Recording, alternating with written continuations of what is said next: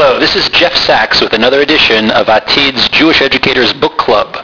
One of the great benefits of my job as director of Atid is that I get to work in the office next door to Dr. Yoel Finkelman, our Director of Research and Projects. And one of the great advantages of that, besides his warm friendship, is that from time to time I go in and I look at the books that are on his bookshelf, and I learn a lot of things. And recently I found books with the following titles: Rapture Ready, Adventures in the Parallel Universe of Christian Pop Culture, by an author named Daniel Radosh, R-A-D-O-S-H. Soul Searching, The Religious and Spiritual Lives of American Teenagers, by Christian Smith. And the book deals largely with issues centered in the Christian population.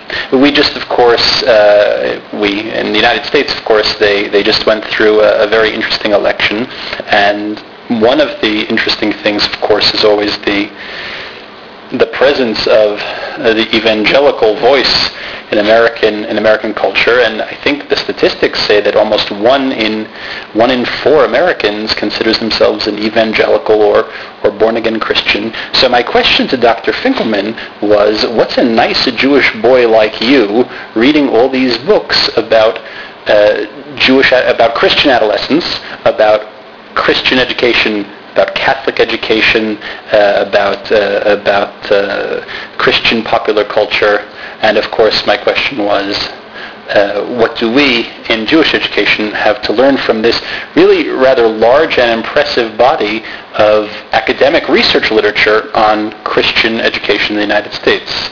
Dr. Finkelman, tell us a little bit about your rather eclectic bookshelf in this regard. So I don't have anything like a command of the Christian education literature. It's more reading a little bit here, reading a little bit there. But I am convinced that it's probably a mistake for the Jewish community to assume that its educational concerns and its social concerns and the concerns of its student body are inherently radically different from that of religious kids in America. I think there's every reason to suspect that Jewish kids are, in many respects, certainly not in all respects, but in many respects quite similar. They share some of the same taste in music, they share some of the share interests, they share some of the same concerns, they wear the same kinds of clothing often. In some ways they're very, very similar. American teenagers are American teenagers, and that's true of our Jewish students, it's true of Christian students, and sometimes looking at things from a non-Jewish perspective can give us a mirror into what's happening in the Jewish community and can help us see things that we've kind of taken for granted, identify things that we see as normal and perhaps consider that they're not necessarily that way, see ways in which American Jewish students and teachers behave, and think about how that might be different or how that might be similar, what things have worked in the Christian community, what things haven't. When you say worked, what do you mean? One of the things that I also took a look at recently was the documentary Jesus Camp, which is a documentary based on the lives of 2 campers in a Pentecostal summer camp, which was nominated for an Academy Award. And in 2007, it's an interesting film. If you Google Jesus Camp, spelled exactly as you'd imagined it spelled, you'll find a website about it, plus information on the Wikipedia. But I believe that as of my most recent Googling, you can watch either the whole movie or large segments of it on YouTube. You can watch this documentary on YouTube. So there, the movie is polemical. There's no doubt about it. The movie is not fond of Pentecostals. It's not fond of their camps, not fond of their politics. And it's really a polemical movie.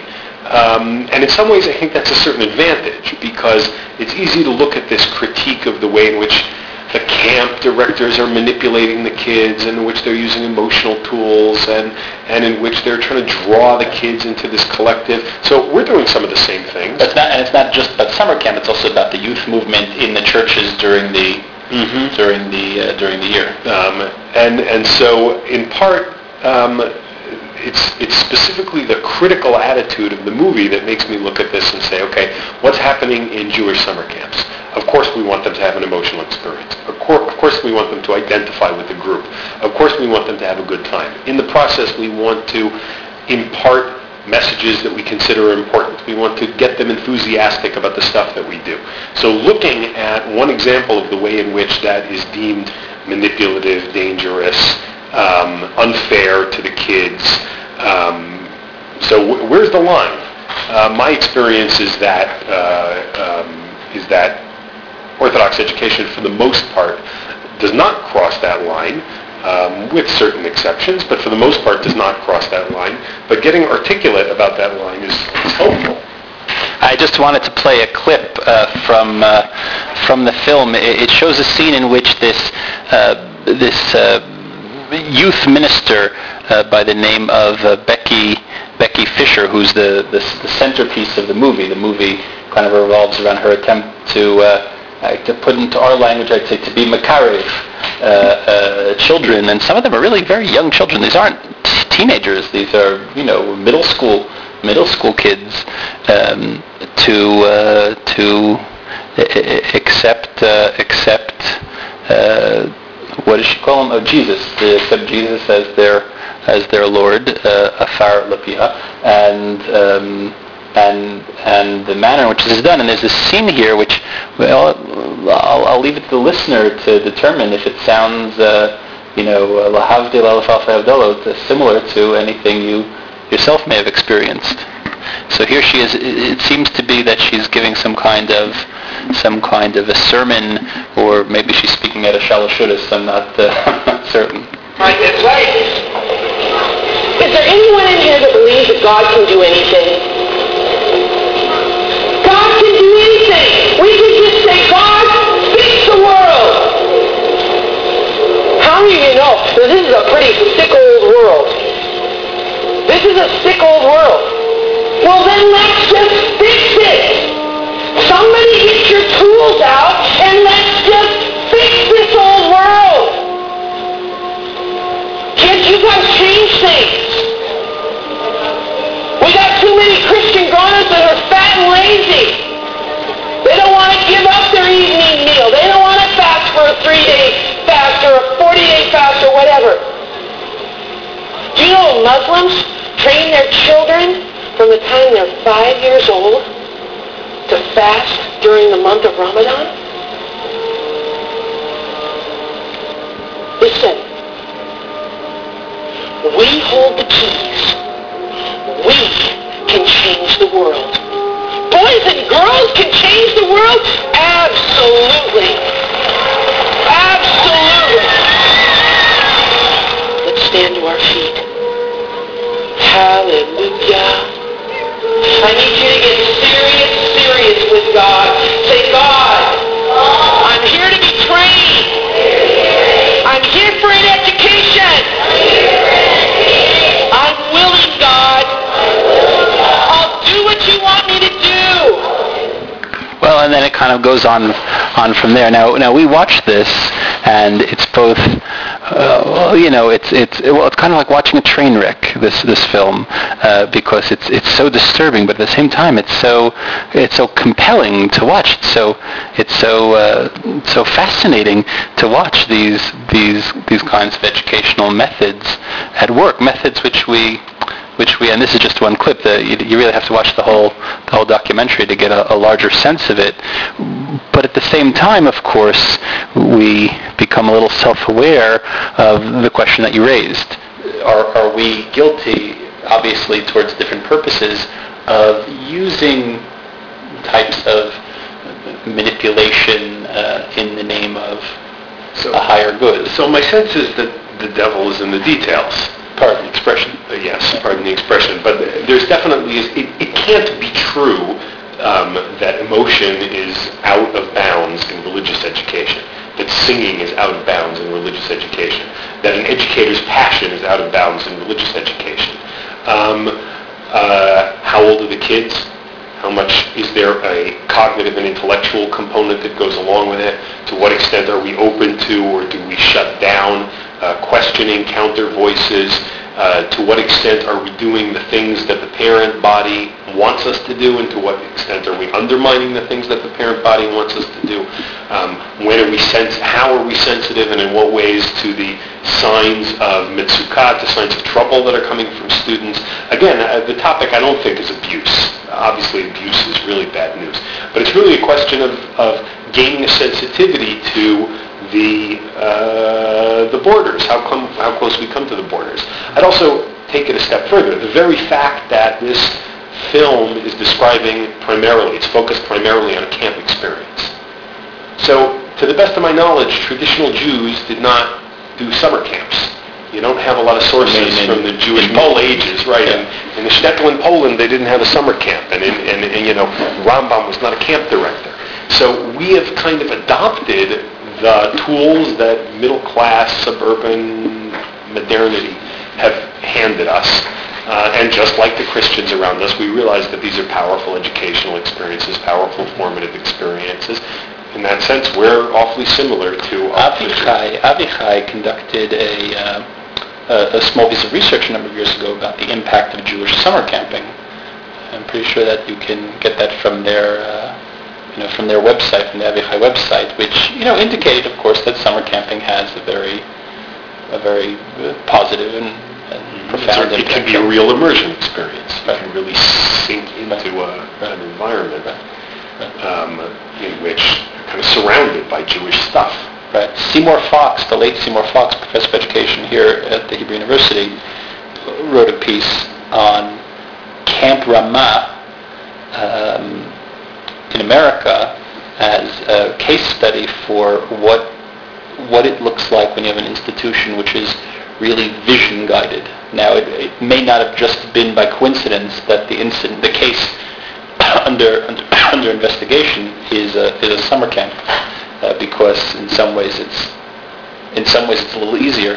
The gap between what you want to accomplish and accomplishing it may have fewer impediments than we're faced with within the four walls of conventional schooling. That's a little bit off of our topics. I want to bring the discussion back to the work by Smith, Soul Searching. Of the three topics at hand, the book by Radosh on Christian pop culture and this movie that we just mentioned, those are, as you mentioned, they're polemical, meaning they come to it with a slant, with a critical slant at that. Soul Searching is the more objective, quote-unquote, academic work. So first of all, just tell me a little bit about this book and its findings and the research that... Well, the book is based on a massive study, thousands of questionnaires, hundreds of interviews that were conducted systematically throughout the United States among high school students, some of them devoutly religious, some of them devoutly atheist, and every position in between.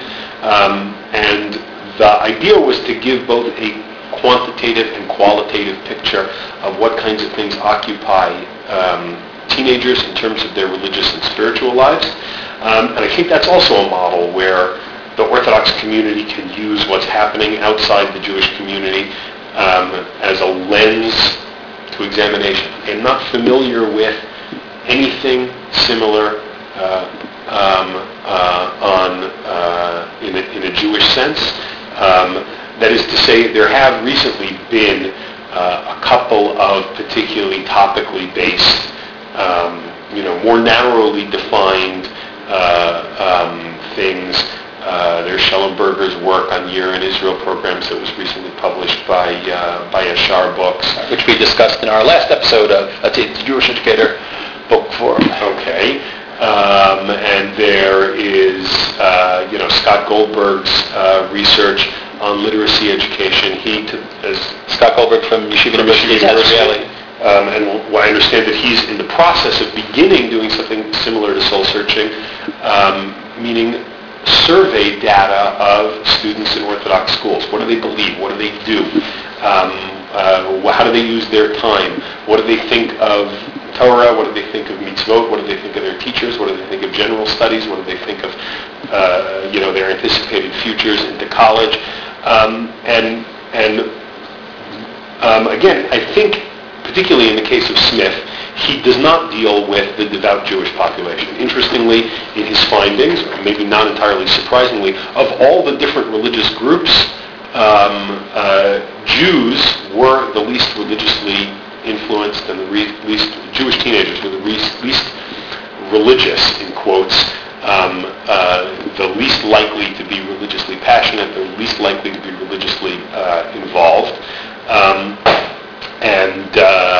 But I don't think that reflects the subgroup of education, Jewish education that's happening in day schools, in yeshiva high schools, in community schools. The sample may have been skewed. It's our population, whoever we is, I don't know, what I consider the Jewish education day school constituency probably has a very different makeup, but the very idea that we start asking these questions in some kind of objective fashion, for the most part, is not something that at least the Orthodox community has spent a great deal of time on.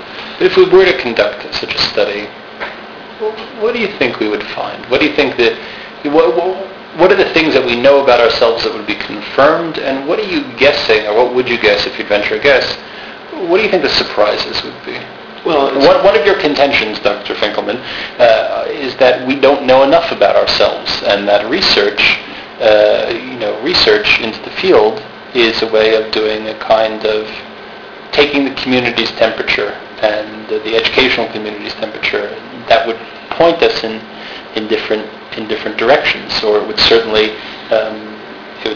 reassure us that some of the methods and directions that we've chosen are correct. So what do you think we'd find? Obviously, at some level, it's premature to try to answer that question in advance, and probably know what the surprises are afterwards.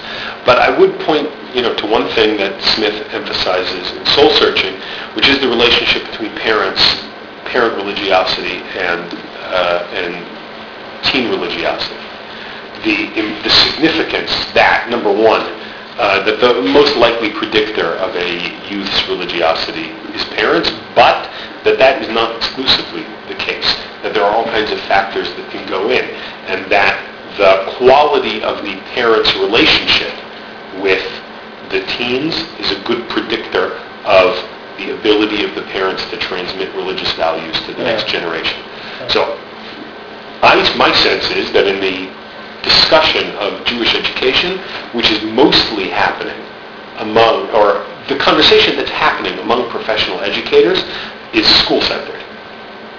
There's an assumption that it is the responsibility of the school to produce a certain product, and schools stand in relationship to the parent body, but I don't think we give anywhere nearly enough weight as educators to the way in which we are both confined and empowered by where the parents are at and by the student's relationship to parents. Well, this actually is a piece of data that we do have a little bit of, or this is a topic that we do have a little bit of data in work that you and a group of Atzit fellows conducted here a couple of years ago, generally around the topic of Jewish thought and the influences on Jewish teenagers here, the Dati Leumi, the religious Zionist community here in Jerusalem area, on what are the things that impact on the students' identity formation and religious worldview and outlook. We found that the curriculum plays less of a role than we'd think. And that students said over and over again that their parents are the biggest and most significant role models, even where they disagreed with parents. I've gone in a different direction. As a parent, that was a nice surprise. As a parent, it was a very nice surprise. The work that we did was preliminary, and I think raises a bunch of issues in terms of food for thought.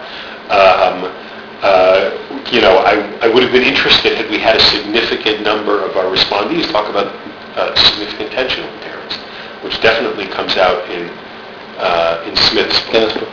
Another issue that comes up, which is also, I think, related to the Jesus Camp movie and also to Daniel Radosh's study of Christian popular culture, is the way in which different forces coming from different areas of the youth's life reinforce one another.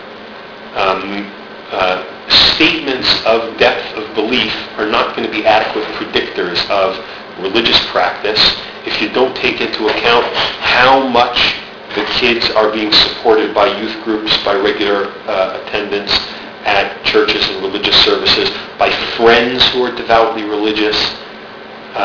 So in part, of course, I think this is intuitive. Anybody who knows a Jewish school understands that the, quote, more religious kids tend to hang out together and the less religious kids tend to hang out together, and the more religious kids are more likely to end up in synagogue youth groups. There's a certain intuitive element.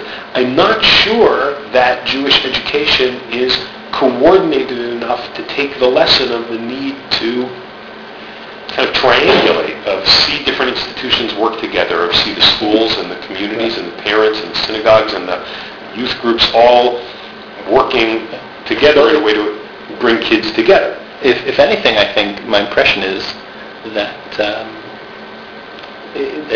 day schools in America, or at least modern Orthodox day schools in America, over the past 10 or 15 years, have begun to adopt some of the methods of NCSY and B'nai Akiva and the youth groups in-house, so that Shabbatonim and seminars and informal education and all of those things that used to be the purview of the youth groups are now much more based in the schools in a way that they weren't, because the schools saw that the kids that went off to the SNF or to the NCSY chapter or to the Shabbaton or to the Yarchei Kallah, to things like that, it had a very, very positive effect, and they didn't want to. Well, I don't know exactly how it worked, but in other words, the schools didn't want to abandon that realm to outsource it, as it were, and they started doing it in-house. So you have now in schools, every school, most schools have an in-house student activities coordinator, and it functions more like, in some ways it functions more like, there are people on the staff that function more like madrichim and chapter advisors than like teachers.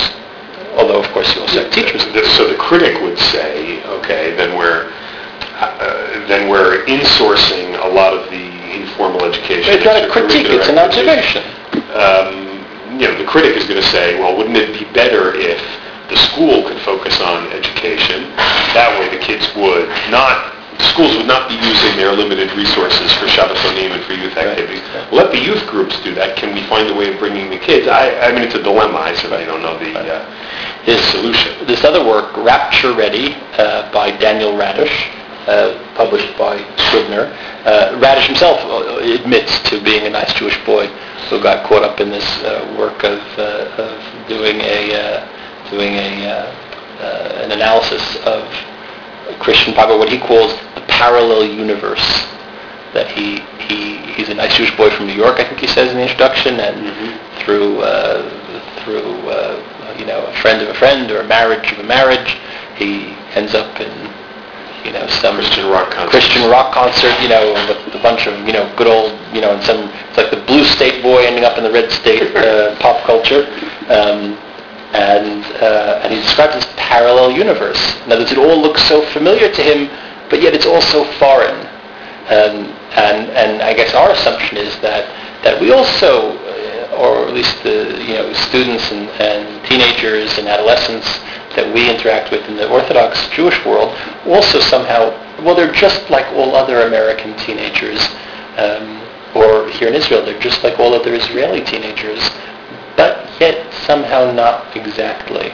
Could you describe that? Yeah, so what he's getting at, and I think this also relates to the idea of kids getting religion from lots of different sources, not even getting, but kids associating with religion from lots of different places, in camps and schools and homes, in music, etc. So he calls it a parallel universe because one of the things that Christian popular culture does is to take any given cultural event or artifact that secular culture can produce and say, well, let's have a Christian version, because we don't want them, watching, listening to that really bad, hypersexualized music. Let's give them something Christian that that plays the same function except is a little more wholesome and a little more holy. He points to a certain paradox in that and says, and then you end up importing into your Christian community all kinds of schmutz from the outside, because if you want to produce, if you want to have a skateboarding ministry, so you actually have to be into skateboarding, which you may not be from a ideal perspective. So I think anybody who runs around in the Jewish community knows that exists. Right. We try to create music, we try to create concerts, we try to create, even here in Israel, Yiddish adventure films. Yiddish adventure films? Sure. Well, maybe we'll talk about that next time. I haven't seen any of those. Well, you've got to polish up on your Yiddish first, but they exist.